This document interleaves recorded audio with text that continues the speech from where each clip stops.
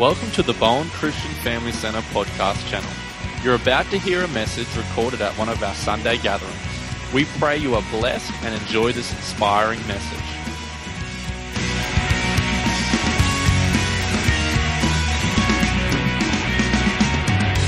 The title of my message, if you're taking notes, is The Army of Heaven. Everyone give that a woo. Yeah, come on. So over the last few weeks, there's been like little droplets of mentions of like spiritual battle and armies and weaponry and all of this. And I was like, ooh, okay. All right, Jesus, I feel it. And God has really put on my heart the reality that there is a spiritual battle going on. And this battle is happening all around us and all the time.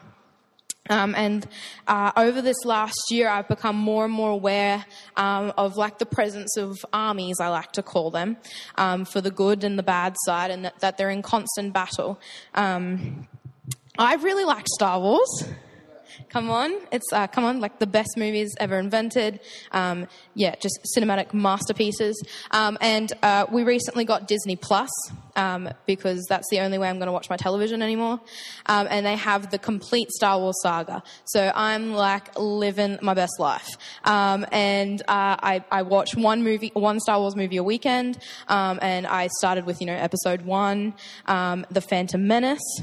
And in this movie, there is an awesome fight scene with Master Qui-Gon Jinn and his Padawan Obi-Wan Kenobi and a Sith apprentice Darth Maul, right? So they're all like going for gold. Obi-Wan and Qui-Gon Jinn, they have really anointed lightsabers in the colours of green and blue, which I believe are holy colours. And then Darth Maul comes out with his like red saber that like splits into two at one point, and they're just going for gold. And there's jumps and there's flips, and it's quite amazing. Give it a watch.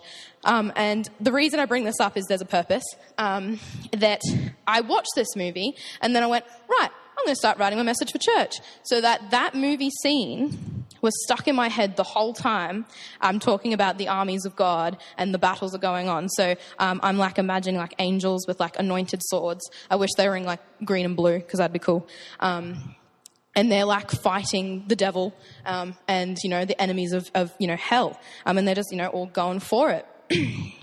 And the angels are fighting for the heavenly side, and they're defeating the enemy. And I believe because if we believe in one, if we believe in God and we believe in heaven and we believe in the angels, we have to know that the other is real. And I think sometimes, especially like for me as a new Christian, I went, oh, whatever. I've got Jesus, that's fine. But I think if we don't acknowledge that the devil is as real as God is, that's when he gets a foothold in the door. And he gets a hold of us. So before I was a Christian, it feels like such a long time ago, I say, as I'm 19, and it was 5 years ago, I was 15. Before I was a Christian, I was helpless. I didn't have a direction or purpose. I struggled with who I was, what I looked like, my friends, and at times the lack thereof. But when we accept Christ and we let him into our lives, we don't remain in our helplessness. Instead, we become chosen, we get called, and we are equipped to enter in the battle for heaven. So tonight, I have 3 points that I essentially see as the 3 stages of becoming a soldier for God. So point number 1, we are chosen. When we first become Christians, it's our choice. I always explain to our youth, if they're coming up for prayer or, coming up for a salvation call, that God is a gentleman. He's not going to force his way through the door and push his way into our lives, but rather he'll knock. We'll knock on the door and he'll say, hey, Pastor Jace, can I come in? Can I be a part of your life? Can I love you and show you a different way? And sometimes we might say no. And we might not go up for the altar call, or we might feel that something in our past disregards us from God's love. And we might say, no, God, not today. And he's like, yeah, that's all right. That's cool. And he steps back and we close the door. But I always say to them, the most amazing thing is God doesn't walk away. He waits on the other side of the door. And he'll wait patiently, just chill in there until the next opportunity arises where he can knock again and ask. And he'll continue to do that again and again and again until we say yes and we come home.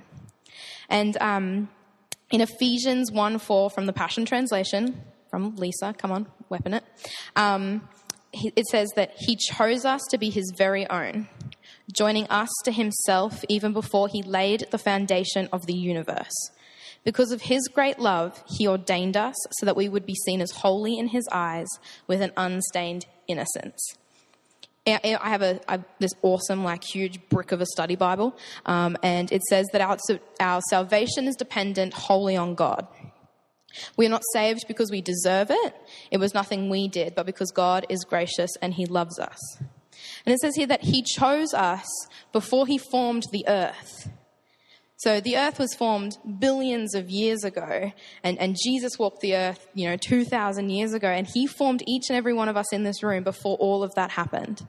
Before our parents even met, before we even knew the concept of Jesus and church, he had chosen us and he wanted us.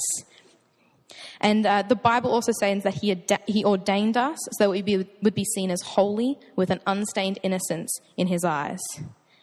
God chose us, and then he chose to see us as perfect, blameless, and holy. No matter of what we've done, no matter how we lived our lives before, he saw us and he said, I love you, I want you, you are now mine. We're all chosen and selected to take up the fight. To start taking ground for God. This is a huge thing that's been over the last couple of weeks. And when we receive our salvation, we become royal and holy, and we belong to God and his kingdom. That brings me to my second point, which is we are called. So when I call someone, it's very intentional and very direct. I don't type my mum's number into my phone hoping to get on to my dad and vice versa. So when God calls us, it's direct and purposeful. Sometimes the call can get uncomfortable. You may be called to lead a life group but hate talking in small groups. You might be called to be a nurse but are worried you won't do well in uni. And sometimes it gets hard because of the world around you. You might receive judgment because you go to church now instead of golf. I don't know if people go to golf on Sundays. Is there a date? I don't know. There you go, they do. And maybe you've enrolled in Bible college, so now you can't hang out with your friends as much as often. And Peter spoke about the trials of being called by Christ. He spoke of being faithful and enduring the mistreatment in order to follow God and do what is right. In 1 Peter 2:21, the Passion Translation, in fact, you were called to live this way because Christ also suffered in your place, leaving you his example for you to follow. If there is one person in the whole history of the world that knew how difficult the call was, it was Jesus. He was blameless, he was sinless, he was perfect, the only Son of God, and he died on a cross in the most brutal and awful way because it was his calling. And I'm myself am beginning to learn that I shouldn't have to worry about how I'm going to fulfill my calling or why God has called me, because he doesn't just choose us and then give us this amazing call and then just bail out of nowhere. I became a Christian in 2015, started coming along to church. You all know the story. Bo bothered me for months about youth, and then he said there was free pizza, and I was like, oh, I'll give it a crack. And I came along, and I can still remember the first night. Pastor Dylan was our leader, and he started preaching about the love of God. And he started to preach about how God loves you no matter what. That was the premise of the story. And I was sitting there as a 15-year-old, and I'm sure as many teenagers, and especially teenage girls, can testify, being a teenager is hard. And being a teenage girl is really hard. And I was like, I'm so over it. And then God just spoke to me. I didn't know it was then. And I just started bawling my eyes out uncontrollably. And I was like, what is going on? And then, people prayed for me and they're like, oh, that's God like that. And I was like, no, it's not. This is weird. I'm like, let me go home. And then for some reason I turned back up the next week and did it again. And they're like, it's like God, like that, that's God calling you. And I'm like, no, it's not. I want to go home again. And then I came back and I continued to do this for 6 months. And, I put my hand up for salvation calls and then I went, nope, that's weird. Don't want that. And just went back to my normal life. I did this for 6 months until we went to Extreme, and Bo and Dylan are like, come to Extreme, you'll have a blast. I was like, sure. okay, cool. Sounds like fun. Camp. I can do a camp. I was wrong. It's not a camp. It's a conference. And there were like 400 people going nuts. I have to tell you the story about the mosh pit. So everyone that's been to Extreme knows about the mosh pit. So I got pulled in and I was like, yeah, cool, having fun, going for gold. And then my glasses flew off my head. And this was like night 1. And I'm like, I can't go 4 days without my eyes. What am I going to do? And then I looked up and my glasses were hooked in this guy's singlet. And he's just doing this. And I'm like, okay. And I just like picked them off and then just jumped out so he didn't see me. So it was at Extreme that I finally, God kind of went, all right, Emma, like, this is it. Like, you're called. You're my daughter. Let's do this. And I was like, all right, let's do it. Let's go. And I finally accepted Christ. And the amazing thing is it's a journey. It is definitely a journey. And you don't just get your life together and go, yep, cool, I'm a Christian now. Life is great. It gets really, really hard, especially in high school. For all you people still in high school, it is really hard to be a Christian around a lot of non-Christians. But God is faithful, and he loves us so much more than just to leave us there and to leave us stranded. Which brings me into my third point. And I've begun to realize that over, the last 5 years that God has given me things to help me get through it, to help me fulfill my calling and step into my destiny. And so that's why point number 3 is we are equipped. God has chosen us, as I said before, long before we could even comprehend. And then he called us into a time or a place or a situation, and then he gives us what we need to fulfill it. Dylan message last week was amazing about the armor of God. So I'm just going to steal a little bit of that. And from Ephesians 6, 13 to 17, it lists what the armor of God is. So we have the belt of truth. We know who we are, and we know that God has already won the victory through Jesus on the cross. That's the truth. We have the breastplate of righteousness. We are a holy nation, a royal priesthood, validated through the blood of Christ. Feet fitted with the gospel of peace. The grace, peace, joy, and love of God lives within us. The shield of faith. We believe in God, not because we can always see, feel, or understand him, but because we know his love. The helmet of salvation. We have been chosen and called by God through our salvation long before the earth was formed. And the sword of the Spirit, which is the word of God. We have, I've said this many times to a lot of my youth kids, we have the most powerful weapon in the world. This is for us and on our side, and it is so powerful. I say this to my youth girls. Every single time we pick this up, just picking it up scares the devil. Every single time we open it and we begin to read the truth of God and what he says about us and on our lives, that just scares him out of his pants. He is losing it whenever we do that. And all of these things help us fight the battle of the Spirit. And they allow us to take our place up as a soldier of God's army and fight for the kingdom. I got this analogy of like the whole soldiers and things when we were in worship. And we have these group of boys that are a bit on and off at youth, but every single one of us know that when they come, like, they're just getting whacked. And they're really, like, they're the future leaders of their groups and of their schools. And I had a word for them one day, and there's about 4 of them. And they can be a bit chatty and things. So, like, I walked up to them, and I was like, come in. And they were like, ooh. They thought I was going to get up them. I was like, you're not in trouble. And they're like, what? I'm like, I just have something to say to you. And oh, all right. They thought I was going to yell at them. And I was like, God is telling me that you guys are soldiers for his army. And they just looked at me. I'm like, yeah, that's how I feel too. Hold on, it's coming. And I just spoke like their worth to them and the power that they have, because they are strong boys, like, with strong leadership on their lives already. And I just started to speak to them. I'm like, we are all called to be soldiers, and then some of us are called to be knights. They get to, like, ride in on those gangster horses and stuff. And I'm like, that's for you. And then that kind of analogy just began to snowball. And it's been something huge that God's been placing on my heart over the last 6 months. That each and every one of us, no matter where we come from, no matter how old we are, no matter if we live in Bowen or we're visiting, that we are all soldiers of the kingdom. We're all called to take up our weaponry, to take up our Bible, to take up our prayer and fight the enemy for his kingdom and for the kingdom of heaven. Yes. Oh, right. Okay, I'm home. But there's a but sometimes. Who else knows that whenever like our spirit life is going for gold and we're just, having the best time ever, that's when the physical battle starts to happen? Me. So we could be living our best lives, reading your Bible every day, worshipping in the car, praying on your way to work, praying in the lunchroom, praying at your desk, and just having, just being so spiritually filled. And that's when the anxiety starts to creep back in. Or maybe the depressive thoughts pop up. Or those old friends that used to hang out but you haven't hung out with a while start messaging you out of the blue again. But God has also equipped us with the fruits of the Spirit.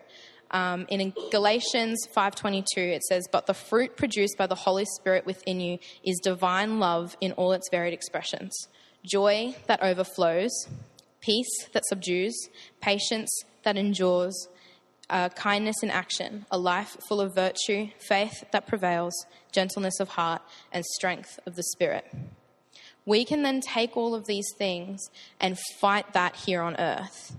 Because we have an army, with the Jedis and the Sith, we have that army fighting for us in the spirit realm. We have the angels over our lives backing off the devil every time so that I see it as like every time I get anxious, like tonight, I was so scared. I'm sitting out the front of my car and I'm like, yep, I can do this. But that anxiety is only half of what the devil is trying to throw at me, because the army of heaven's already fighting half of that battle for me. And that feeling I'm getting is only the ripple effect of the original attack. But when we have these fruits of the Spirit, we can take those and we can start to fight that back. Like, we have joy. We have access to untapped joy that would blow your mind if we grabbed all of it, and love and kindness that we can use for other people. Because sometimes we've got to be nice to other people to start to feel that back. Sometimes, I'm like, I really don't want to, you're down to your last 38 cents and you're like, I really want to bless someone. What am I going to do? Just go for a walk with them. I gave someone an old Bible, and the love that I received from that was unimaginable. It was my secondhand Bible. I felt bad giving it to her. I'm like, this Bible has been through everything. It was stuck under the car, my seat car for months. That's why I had to get a new Bible, because I'd lost it, and I found it and I gave it to her. I'm like, look, this is all I've got. And she was so thankful. I really believe that sometimes, we've got to step out of who we are and step into what God is calling us to be. To start to feel better.